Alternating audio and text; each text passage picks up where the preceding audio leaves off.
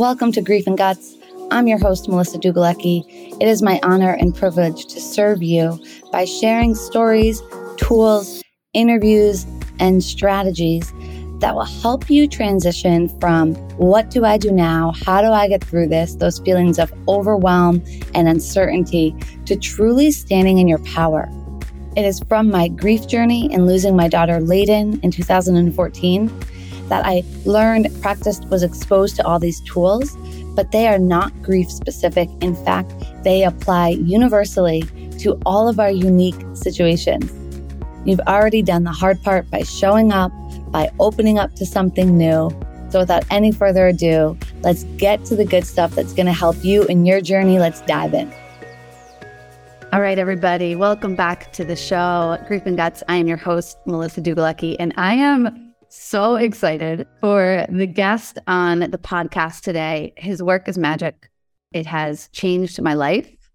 It continues to enrich and expand everything that I'm creating. And a big part of what you experience here, what you're going to hear today, is a lot of the behind the scenes that goes into this. And, you know, as I was preparing to introduce him, I said, how would you like to be introduced? And while he's got an impressive resume with the companies he's worked with, the tier level of athletes, of executives, of entrepreneurs, international speaker, father, podcast host of a top 1% globally rated podcast, working on his book, just an unbelievably long, extensive, impressive resume. But I'm just introducing you, James, as my coach, because you're my coach. So James, welcome to the show. Thanks, Melissa. It's a pleasure to be here and to co-create with you on your podcast and to bring some value based on our experiences to the listener. And I'm just here to serve, listen, and share what resonates. So powerful. And, you know, James, I would love for you to let the listener know a little bit about you, what you're creating in the world, who you be, and start to get to know your magic.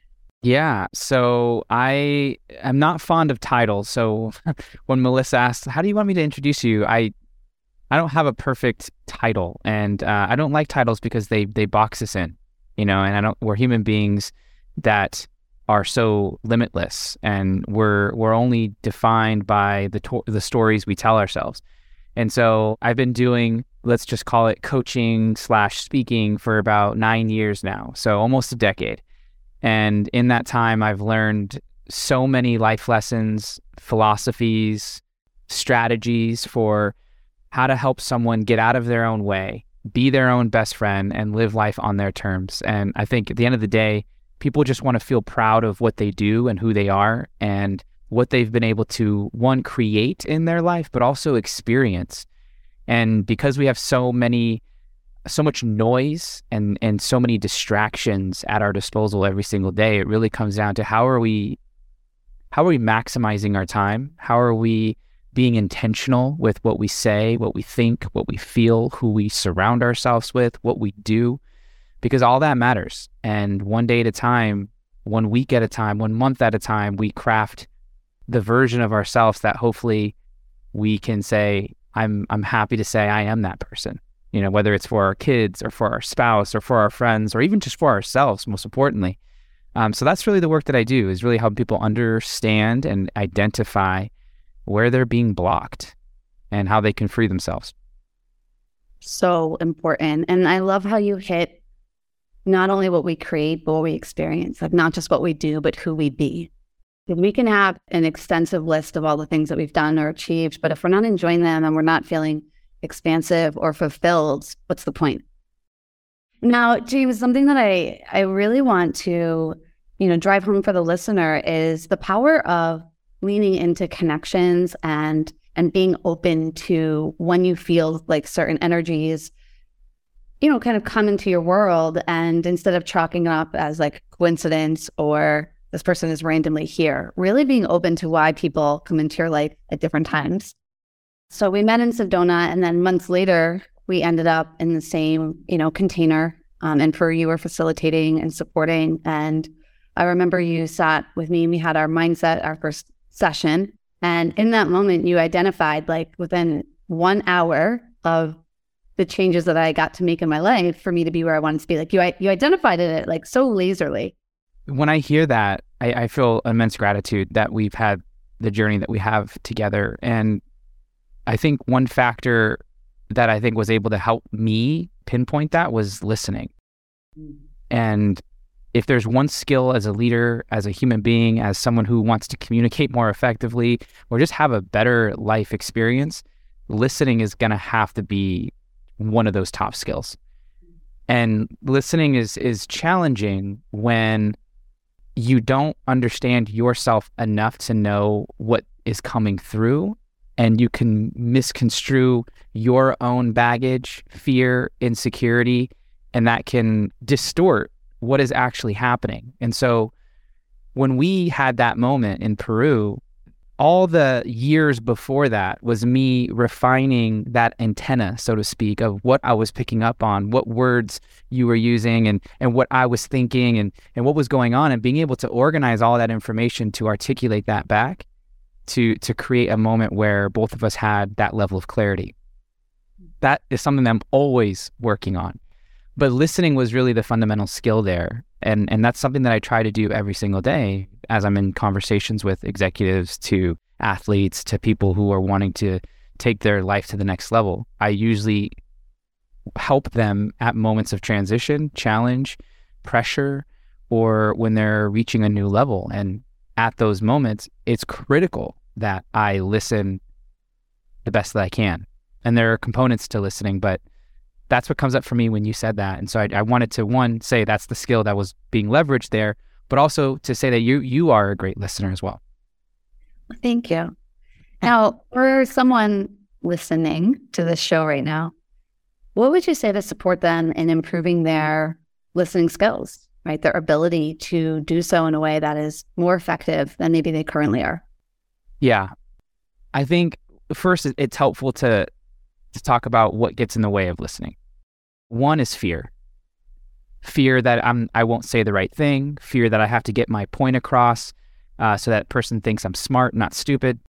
All these like self-talk narratives that center around how am I being perceived by the person I am listening to. If you don't calm that, then that is going to be active the whole time, which is going to cause you to maybe receive anywhere from, 20 to 50% of what that person's actually saying. So identifying fears and insecurities in yourself is paramount. So self-discovery journey, that's journaling, that's therapy, that's coaching, that could help with all of that. Then there's the listening as a form of service.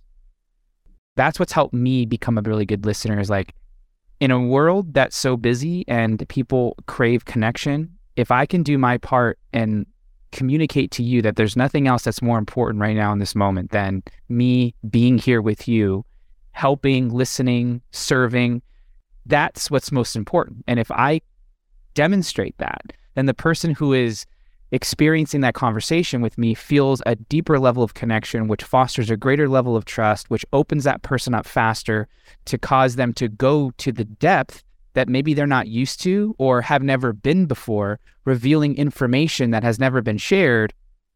And then once that information is out, now something can be done about it. Mm-hmm. But people don't open up if they don't feel like, one, you're interested, two, you can help, and three, that you actually want to go there. Mm-hmm. And so looking at listening as a form of service, I think brings all of those elements in and creates a space where hard things can be discussed or emotions that come up are okay. And over time, you just learn to start picking the right pieces of information in that space that lead to transformation or breakthroughs or clarity. So potent. And it reminds me a lot of, a concept that I was teaching in my earlier years of this podcast, being more around grief, and that was teammates. And not everyone in your life can be every type of teammate, but everyone can play some type of role. Like we don't need a whole team of quarterbacks. We actually do need a variety. And the more pain I was in, I really needed listeners. Yes. And that was one type of teammate. And what I found was it was actually much more difficult to find listeners than I would have anticipated, because a lot of times people want to fix, or they're uncomfortable with your pain. And so then they almost without meaning to, can gaslight it or, redirect it, or it will get better when. And I think it's really important to drive home like the sacredness and the service of being able to listen. And also for anyone who is tuning in, looking at where are the spaces where I can be fully held and listened to. And it may be in your closest relationships or partnerships, but also where can you put other ones in place by having mentors or coaches, people who can really hold that role. Because I can't expect that my closest personal relationships are going to be able to meet that need because they're having their own human experience too. It's true. And the need to want to save or to fix is strong. And I had to confront that. It's like, who am I if I can't help this person? And the conclusion that I've come up with is if that's my goal every time I enter a conversation, one, that's going to be exhausting. Two, I'm going to rob the person of finding the information or having the breakthrough themselves that creates independence. And I found that early on, I wouldn't necessarily that I was creating codependency, but there was a sliver of that it felt like if I didn't course correct that, it would turn into that I need this person to feel, or I need them to have a problem in order for me to be valuable. And so now I've graduated and matured into just being the space in which hard things can be explored and my identity not being attached to any of those outcomes. So I bring a level of groundedness and sureness to the space where what happens here is not going to influence who I am, right? And so that allows me to stay focused on the content, on the situation, not on myself, which adds to the service of listening, but also to me being bigger than the situation. I'm the space, has the situation, that is the home of the situation. And that's been really helpful for me. I completely agree. I mean, in order for me I always say entrepreneurship grows you so much, right? Grief and entrepreneurship have been my greatest catalyst for growth. And when I'm looking at building a business and how to approach it, it's what can I control and can I detach success or worthiness from the result and the things I can't control and attach, myself to process and to commitment and to consistency. So and to values. Mm-hmm. Now, you just brought up codependency and something that's thrown around a lot. I've read statistics that say, 80% of relationships are codependent, and this could be friendships or family. And I'm just curious if you could speak into a little bit more around like your knowledge or expertise in, codependent dynamics and maybe how to identify or shift away from it.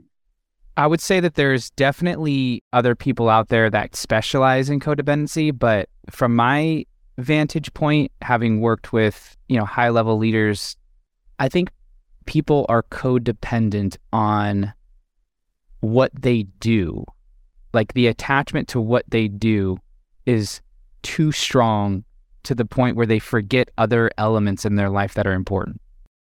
So being that I work with a lot of high achievers, their identity naturally gets lumped in with how much money I make, how fast I'm moving in the business world, how many people know my name, how many publications am I in, how many podcasts am I on? And the higher the number, the more valuable they feel. And there's a lot that they do to put themselves in positions to have those types of accolades. But oftentimes, they'll forget about finding a spouse or being there for their kids or even giving time for themselves. And so the codependency in that sense is like the dependency on the validation they get from the things that they do. And if that doesn't get checked and that individual find other ways to define themselves, then they're going to be a one-dimensional individual. And if anything happens in those areas, any dip happens, then there's going to be a dip in the self-worth and in the value that that person believes they can bring. And it won't be because their power diminished. It'll be because the story that they created causes them to not give the power that is already in them. Thank you for speaking into that, because there's just so many interesting ways to look at it. And whether someone listening is, navigating a grief journey or building their business or whatever way in which you found yourself here, maybe totally random, just looking at how am I think it all comes back to how am I being responsible for feeling fulfilled and for whole, and not just the doing, but the being, and being in ownership of my own experience, not looking for anyone else or any result to quote unquote complete me, right? The Jerry Maguire, like, you complete me, right? Like we don't need a person or a result or a bank account to be what makes us feel complete, but like rather we're doing that internally. You just described how to win at life. That you're defining your own game, your own definition of success, who you are, and that becomes the metric around how successful you are at being you. Life is subjective. So someone who says, I need $100 million to feel successful versus someone is like, I need 500,000 and a family, and it's different, you know? So that's the beauty and the challenge about life. There's no one way to do it. The one way is your way. And the sooner you find that, the sooner you fall in love with that, the more your magic will begin to shine through, because it's not something you'll have to pretend to do. It's just something that you are that just naturally gets expressed. Oh, that's landing so hard, because I always say, I just feel like everything, the way in which I have shifted and accepted, like, this is actually what I want to do versus like a life of should, or trying to fit into anyone else's box. Like you said earlier, like, I don't like a title because it puts us in a box, right? And so often we try and fit in someone else's box or their mechanics or whatever it may be. And seeing ourselves as just being able to express and getting away from right or wrong. Like, there's not a right or wrong. It's what aligns for me. Like, what is my truth? What do I want to create? And where does that fit? It's so good. And on that, like I was talking about this on another podcast a couple of days ago, was like, anytime that I feel I need to go faster, like I see someone that has a service that I don't have, or someone who's charging more than me or whatever, and I buy into them doing something that I'm not doing that I need to be doing, and it feels forced, but I do it anyway, that's when I add too much pressure on myself that doesn't need to be there. I experience more anxiousness. My stress goes through the roof, and it like trickles into fatherhood and into how I interact with my wife. And that's all because I'm not pausing to ask, is this what I want? Yes. You know, and so I've learned to catch myself in a lot of those situations. It still happens, but I'm aware of it and I can course correct a lot faster. But I'm on the slower side of building. I like to build intentionally, brick by brick. I want to lay that thing as best as I possibly can. And at the end of the day, I'm playing a mastery game. I'm not playing a rich game. And so money is not the most important to me. It's how am I developing as a person, and what's the impact that I'm leaving based on the skills that I'm developing in. That's the metric. And so that's how I measure where I'm going. And that's helped me because it's my style. And because it's my style, it naturally comes out. So that's where the charisma comes from. That's where like it just resonates differently, it hits differently. And so I've learned to trust that more and more as I get older. So speaking of creative expression and all of the things, you're publishing a book. I am. I just, big part of the work that I do is having conversations and communicating and teaching leaders how to do so to themselves and to others. And I just kept seeing these bottlenecks around communication. I think it's 70+% of the workforce is disengaged. 50% of marriages end in divorce. And, at the root of all of that is a breakdown in communication. And so I just see this big gap in what leaders are doing, or what just people are doing in general, and what they could be doing. And so in an attempt to help solve that problem or reduce that problem, I was like, okay, let me take my experience over the last 9 years, having worked with, over 8,000 people now from 12 different countries and so many different diverse situations, from someone finding out that they have cancer, to a divorce, to losing a business, to firing someone, to telling someone about their past, or saying I do, like all these very rich life experiences, all centered around how do I tell you something and how do I listen to something. And so I've codifying that in a way that's worked for me so that others can, take what aligns for them and use it to be a better communicator. So I've narrowed the book down to 5 C's.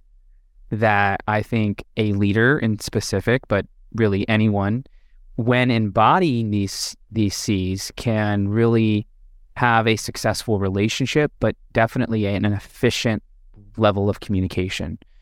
And so we don't have to talk about all 5 of them, but a couple of those C's, I think the most important one is courage. Without courage, I don't know if you can have connection, because part of what establishes a connection is taking a leap. There's a potential risk of rejection, risk of not being understood, a risk of being seen a certain way. You have to open your mouth and share your truth. That is a form of courage. So if one does not have that or is unwilling to embody that, the level of depth they're going to have in their communication style is not going to be one that they desire. So courage is definitely one. Curiosity. Being curious about yourself, about others, allows you to enter a frame of mind where it's not about you. It's about them. It's about us. It's about what's going on, what's happening, and not falling into our own blind spots and creating assumptions or projecting our own stuff onto somebody else. And that's what trips up a lot of people, assuming that they know what's going on when they haven't asked the question because they're afraid to, or they did, but they weren't listening because they're trying to anticipate rather than be present with what is actually happening. So powerful. Can you name the other? Yeah. So the third C is concentration. If you're not focused on what needs to be done, when it needs to be done, then you're not going to go very far. But more importantly, presence, I associate with concentration, is ultimately, I think, the greatest gift that you can give people. It solves the greatest human need, which is a need to feel heard, seen, and understood. You can't do that if you're not present. And so there's that. Then you have the compassion piece. In the West, in our culture, it's easy to value things and money over people. But when you're leading or when you're communicating, you're doing that with another human being, someone who has a backstory, someone who has past hurts, someone who has dreams, goals, fears, insecurities. And so the more you know that about the other person, the more empathy you can have, the more connection you can have, the deeper that relationship can go, the more both parties learn about themselves and the other person. And I see a gap for compassion in leaders. It's like, well, and then the question's like, well, how do you navigate compassion and still holding people accountable? And it's a phenomenal question, and we can definitely go into that. But the first and foremost, compassion is needed to get people out of their heads around, do you care or not? Compassion silences that voice, and it allows you to talk about what's really the problem. The fifth C is co-creation.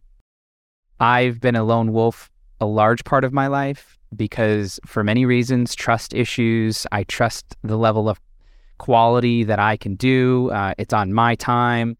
I'm not a burden to anybody else. Like all these stories that I was creating around that. But as I get older and I become more of a parent, I realize how important community is, and the beauty that everyone has a strength, a superpower. And when leveraged correctly, when all those individuals who come together are aligned for a common purpose with a common set of values, then that's really what makes the world of a difference and creates the most impact. And so I've fallen in love with more of the co-creative space, and co-creating in a conversation, co-creating on a project, co-creating in life with your partner or your family. Like, it hits every level of being, of our experience. So those 5 C's I've found to be paramount.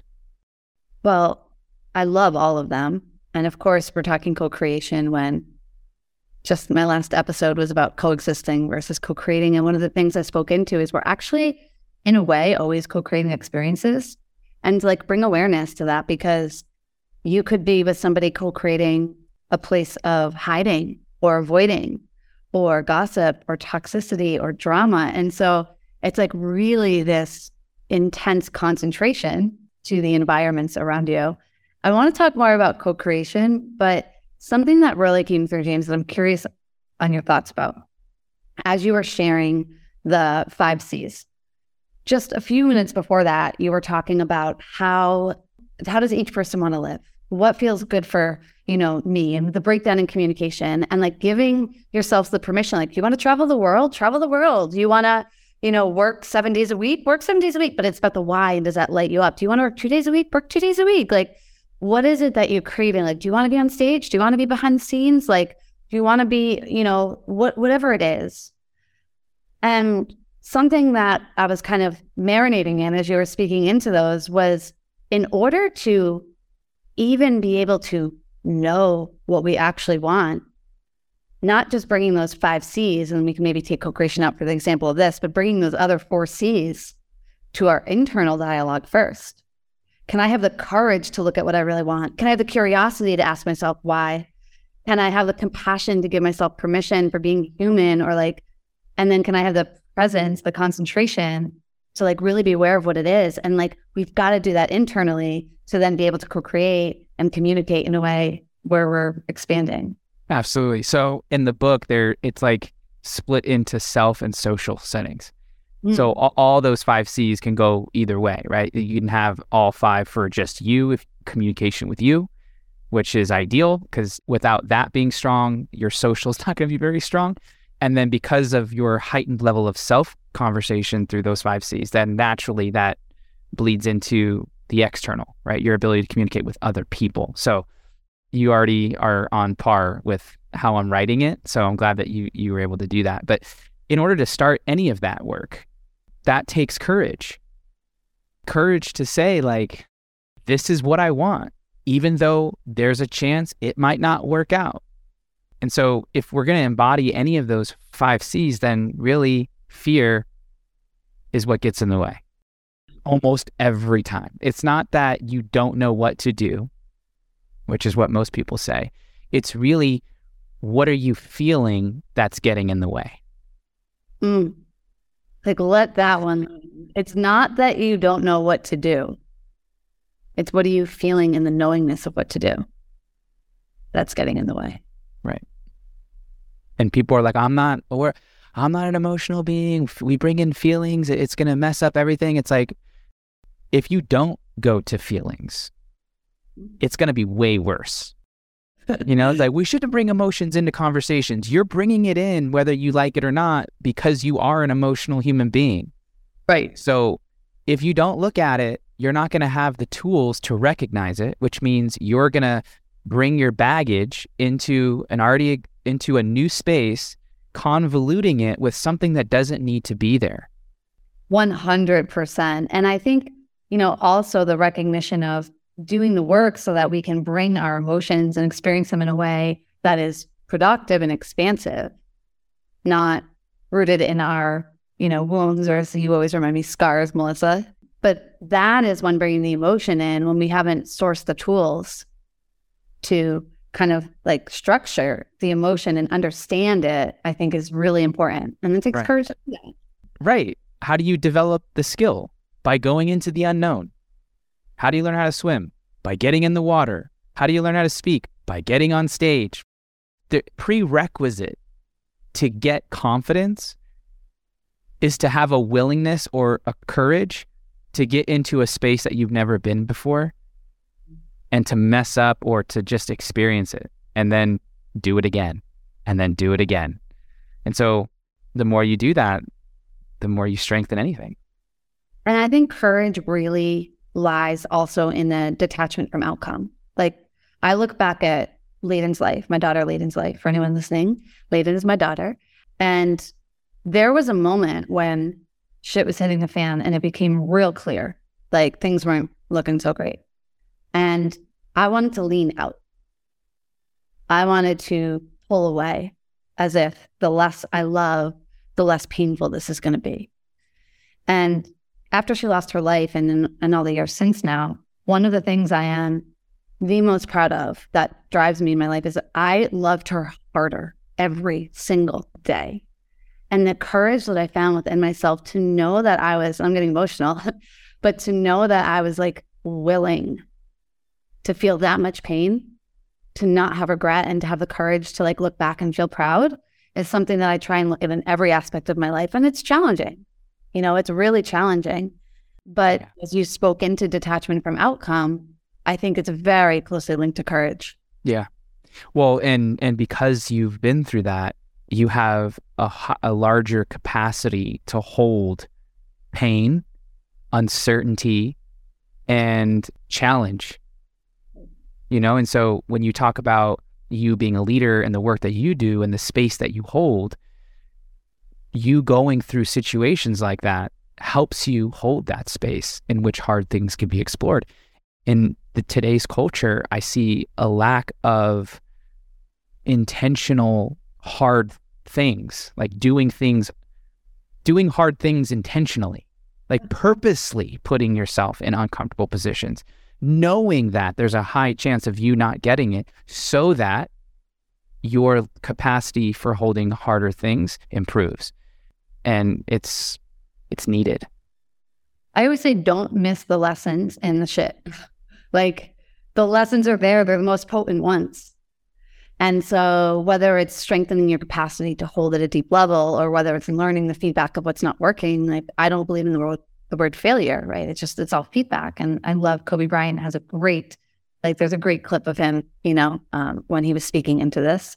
And I love that. And if anyone's like going through something that's not going the way you expected it to, or not going well, or you didn't get the result you wanted, or, navigating something painful, like, there's lessons in there too. It takes the courage, right, to be able to see them. Yes. I'm wondering, James, how would you support somebody who wants to increase like their feelings or connection to courage? What can they do? Well, if you're very nervous to do something outside of your comfort zone, then starting small is going to be probably your best bet. And when you look at therapy, there's something called exposure therapy, where if you're afraid of getting in elevators, let's say, and you start with a therapist, the goal is to eventually be able to get in one. But you don't start there session one. You could, but most people will need to have slow exposure to it. So you might walk into a building and then look at the elevator in session one, and then you leave.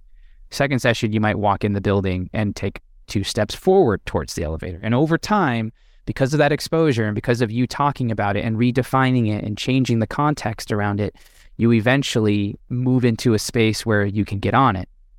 So that same kind of concept with courage, right? Courage can be you saying no to going out to dinner with a friend. Super small, but hey, small things stack, right? Courage can be speaking your mind in a business, or like at work. You're in a setting where you and your colleagues are talking about something and you normally don't raise your hand. You raise your hand and you ask a question, or you share your truth, right? There's an example. You can call a friend and share something about your past that you haven't with them, to increase the bond or get their perspective, or ask for their advice, or, ask for help. Form of courage. You could say, I love you to someone that you haven't either in a long time, or someone new. Varying degrees. I think the individual listening who is in that situation, pick something that's just outside of the comfort zone, but not too far. And as you do that, that strengthens the muscle. And then over time, you have no problem with doing something that most people are afraid of, because you've been training yourself to do so. I love that. And it's just, we don't wait to not be afraid to get in the elevator before we start taking the action, the steps to get in the elevator. And oftentimes I see people will wait to feel a certain way before they want to take an action. I see this a lot in business building. I want to wait until I feel more confident, or I have this or I have that, before I put it out there, right? Or the website's perfect, or the course is perfect. I see it in grief. I want to wait until I feel better before I begin to go into a social setting again. Yes. And what you just summarized is, it's literally the simplicity of every day choosing into growth and progress. And it doesn't have to be, that for me, like in my grief journey, I didn't have to have my first thing be a concert. It took me years to go to a concert. But I started with a peer group. That's right. And so, but where can whatever it is for somebody listening, where can you start with one step? Yes. generate, because energy is always moving in one direction or a direction, right? A direction. There you go. Yes. A direction. So can we channel that energy to be moving in a direction? Yeah. Growth. James Clear, author of Atomic Habits, great book, he has a quote in there that says, every decision you make is a vote for the type of person you want to be. And, when we talk about someone who wants to be courageous is an identity. Courageous comes from the stacking of evidence that proves to you that you are a courageous person. Well, your choice, your decision to speak up in that meeting is a vote for the type of person you want to be, which is courageous. And if I just keep voting based on my decisions, over time, I'm going to have an overwhelming amount of votes for that type of person to where that person, quote unquote, takes office. Keep voting, right? Keep voting. Yeah. I think one of them, I think of courage in two different ways, and this could mirror your book. I'd be curious to hear as we were going back and forth on it. But one, it's the courage to give ourselves permission and to pursue our authentic truths. Then I think there's this other layer of courage to allow other people to do the same without making it necessarily about us, right? And I don't know if that makes sense, but I think whether it's, every relationship, and I'm not just talking intimate, any relationship has its kind of chapters, or it's, someone on here said expiration date. I don't love that term, but for the purpose point, like, we're all serving different purposes at different times. And so whether it's a client or whether it's a colleague or a family member, like, allowing other people to be in their truths or pursue what works for them, even if it doesn't feel like it's in your best interest or necessarily what you want, like that depth of courage. Does that make sense? Yeah, it's almost a form of surrender also. In the courage chapter, there's 4 parts. So one is the courage to be in the uncertainty. Like, embedded into being a leader is being comfortable with uncertainty. And the more you are comfortable with that, the more you can build in the uncertainty without being paralyzed by the fear that comes with it. Then there's the courage to feel, to actually go deep and confront insecurity, fear, past, whatever. Can't heal what you hate. Courage to act would be the next one. So to do something, to take action in a specific direction, and then the courage to speak. So those are the ones that I'm outlining within the courage piece. And those both, again, go both ways. Like the courage for other people to enter the uncertainty, the courage for other people to feel, to act, and to speak. And so, yeah, courage is deep and vast. Yeah. And it's so, especially in my particular communities tend to be a lot of entrepreneurs and grief, like the listeners, and talk about 2 places where you really get to lean into courage. And grief journeys, and grief, not just death, right? It could be ending a relationship. I had major grief and that's a chosen grief. And I think chosen grief takes a whole other level of courage. Like, I chose grief. I chose pain when I left, my former partnership, like my relationship. And it was truly from a courage of like, you are so worthy and entitled to everything you want and the lifestyle you want to live and what works for you. And I am the same, and ours just don't fit together anymore, And that chosen grief was really painful. And as we're talking about this, I'm just kind of sitting with, I talk a lot about chosen grief, but it's the element of courage that it requires in order to go there. Entrepreneurship is a whole lot of courage too. Every day. Every day. So, yeah. James, I just have a couple more questions. I want to make sure everyone knows where they can find you. But in my experience, that you have really mastered the fusion of, like, you are a master of mindset work. Like, we know this. You're a ninja, or at least I'll remind you, you don't. You are incredibly skilled and have honed that as like your craft, and there's just didn't happen. You created the skill set, right? And of course it's part of who you be. And I've worked with a lot of people who are in the mindset space, but an element that I don't always see people able to connect is the body. And whether it's like nervous system regulation and the impact on the mind, or whether it's understanding the cues of your body, and whether it's a trauma response or, you know, signs from the universe that that's like a higher calling, right? Like I used to always feel in my body like, oh my gosh, I got butterflies with that person. No, Melissa, you're repeating your trauma response of being drawn to that energetic dynamic. That is not what the universe is telling you to do. That's actually what your trauma is sending you to. And then I work with a lot of people who are very much in the body, but, you know, especially here in Tulum, but don't necessarily integrate the mind. And something I think you do really well is blend the two. And so I wonder if you could speak in or share anything on that. Yes, man, thank you. And talk about a loaded question and so many like subtle, faint lines. So I'll just start with what comes through. First, when I first started my journey in calling myself a mindset specialist, I was very obsessed with the mind. This is all I focused on. And it helped me organize the infrastructure that allowed me to think clearer, better articulate myself, understand the world, have constructs and, you know, concepts and strategies that help me navigate this world, right? And then the more I did the work, the more I realized how much the body was equally as important. And if neglected, the mind suffered. So then that led me to breath work. That led me into somatic awareness and just being able to feel your body, which then led me into emotions, and how emotions aren't something that is embedded into every human being. Like, it's not every person on earth has the same emotion. That's actually what I've learned recently is not true. Emotions are built. They're built based on your awareness of what's going on inside your body and the story that's being created in your mind. So then I was like, wow, okay, revelations, right? Like, okay, so first of all, I want to know if I'm thinking about myself, what's important? Like, what's my North Star, right? And that comes down to like visions and values and purpose and all of that. When I'm anchored into that, that is like, I'll always know where to come back home.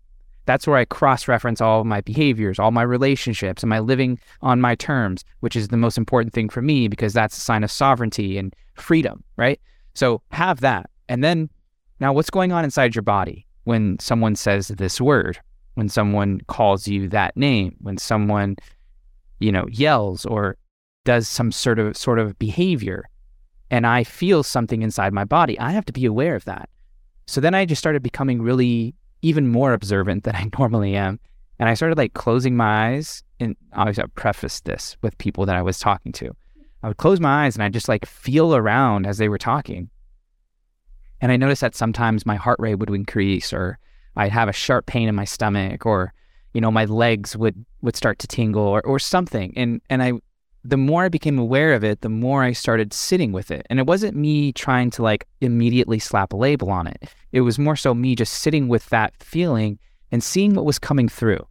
And a lot of times it was like, you're getting that, the story that I was creating was that, you know, these experiences were a form of insecurity or fear, that when they said that thing, I actually remembered this moment.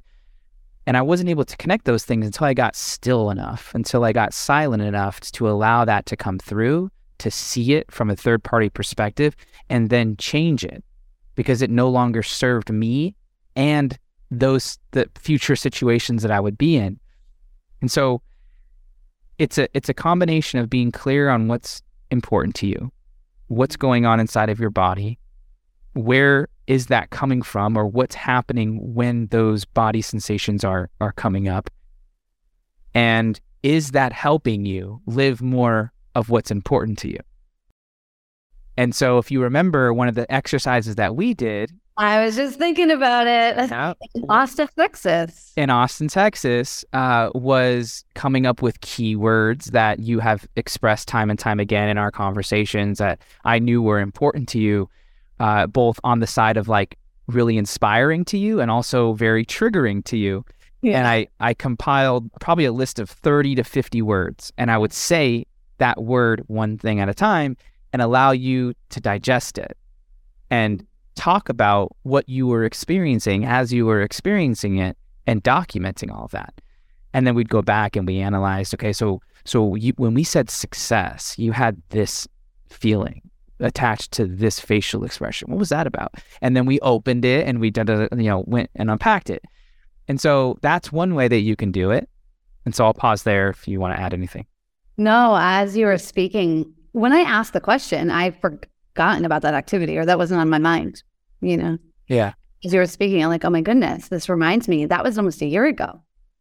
And I remember doing that. And I remember how viscerally I would feel things in different spots, right? And just taking me deeper into my connection to my body and how certain reactions are things. And you did such a range. I remember you said one of this boy I had a crush on at the time, like his name. And then you said things more like, that were triggering, or more around like changes that I was going through that were really hard. And being able to notice the difference of where those showed up in my body was really powerful. And now that the awareness is there, and if it comes up in the future, you know how to handle it, as opposed to like being lost in it or not even recognizing it at all. And then having that, dictate how you show up or what you say in any pressure-filled situation. So powerful. Thank you for sharing that. Thank you. I mean, James, I feel like we could go hours. It's always the problem with these. I know. Truly, I feel like we're just getting started. I'm like, I want to get into the other 4 C's, but there is time, patience, as you said, brick by brick. And thank you so much for being on the show. Where can people find you and learn more about everything you're doing in this world? Yeah, I spend the most time on Instagram as of right now. So James_Silvas, Silvas. And then I have a podcast as well, as Melissa mentioned, Be That 1% podcast on Apple, iTunes, and Spotify. So check me there, and would love to connect. And if there's any way that I could serve, or just, go and listen to anything, and hopefully, you take what aligns. Thank you. I mean, honestly, anytime I can share you with the community and people, James, it's just such a joy to be able to do so. I can't wait. I haven't even announced it yet, but little sneak preview, anybody. James is going to be a guest appearing in a container that's going to be opening in May. So stay tuned for more information on that. And it'll be an honor to have him just share his knowledge and insight directly interacting with the humans in that, versus then being able to listen. Like, that'll be a first that I've been able to actually bring you in and have my community able to interact with you. So I'm so excited for that. I am so grateful for your work, for your stand for humanity, for your stand for mastery. And I really like how you discern mastery from just that quick kind of adrenaline hit of feeling of success. And it is in that mastery and that commitment to everything that you do that you just are such a light and a force in this world. So thank you. Thank you, Melissa. Let's keep impacting together and continue to do the work. Thank you all so much for being here at Grief and Guts. As Layden's mom, being able to spread the stories, the strategies, the lessons that I have learned through Layden and from Layden is the thing that means the most to me in this world, and allowing my daughter's short life to have long and lasting impact by shining her light. Truly nothing means more. If you align with and believe in the work that we're doing here and these messages, the best way to give back and to spread this out into the world is to rate and review on Spotify and on iTunes. Thank you for taking just a moment to do that. Feel free to shoot me a message. Let me know what you want to hear more of, what you want to see more of. I am here to serve. I'm grateful to do so, and I'm cheering you on in your journeys always.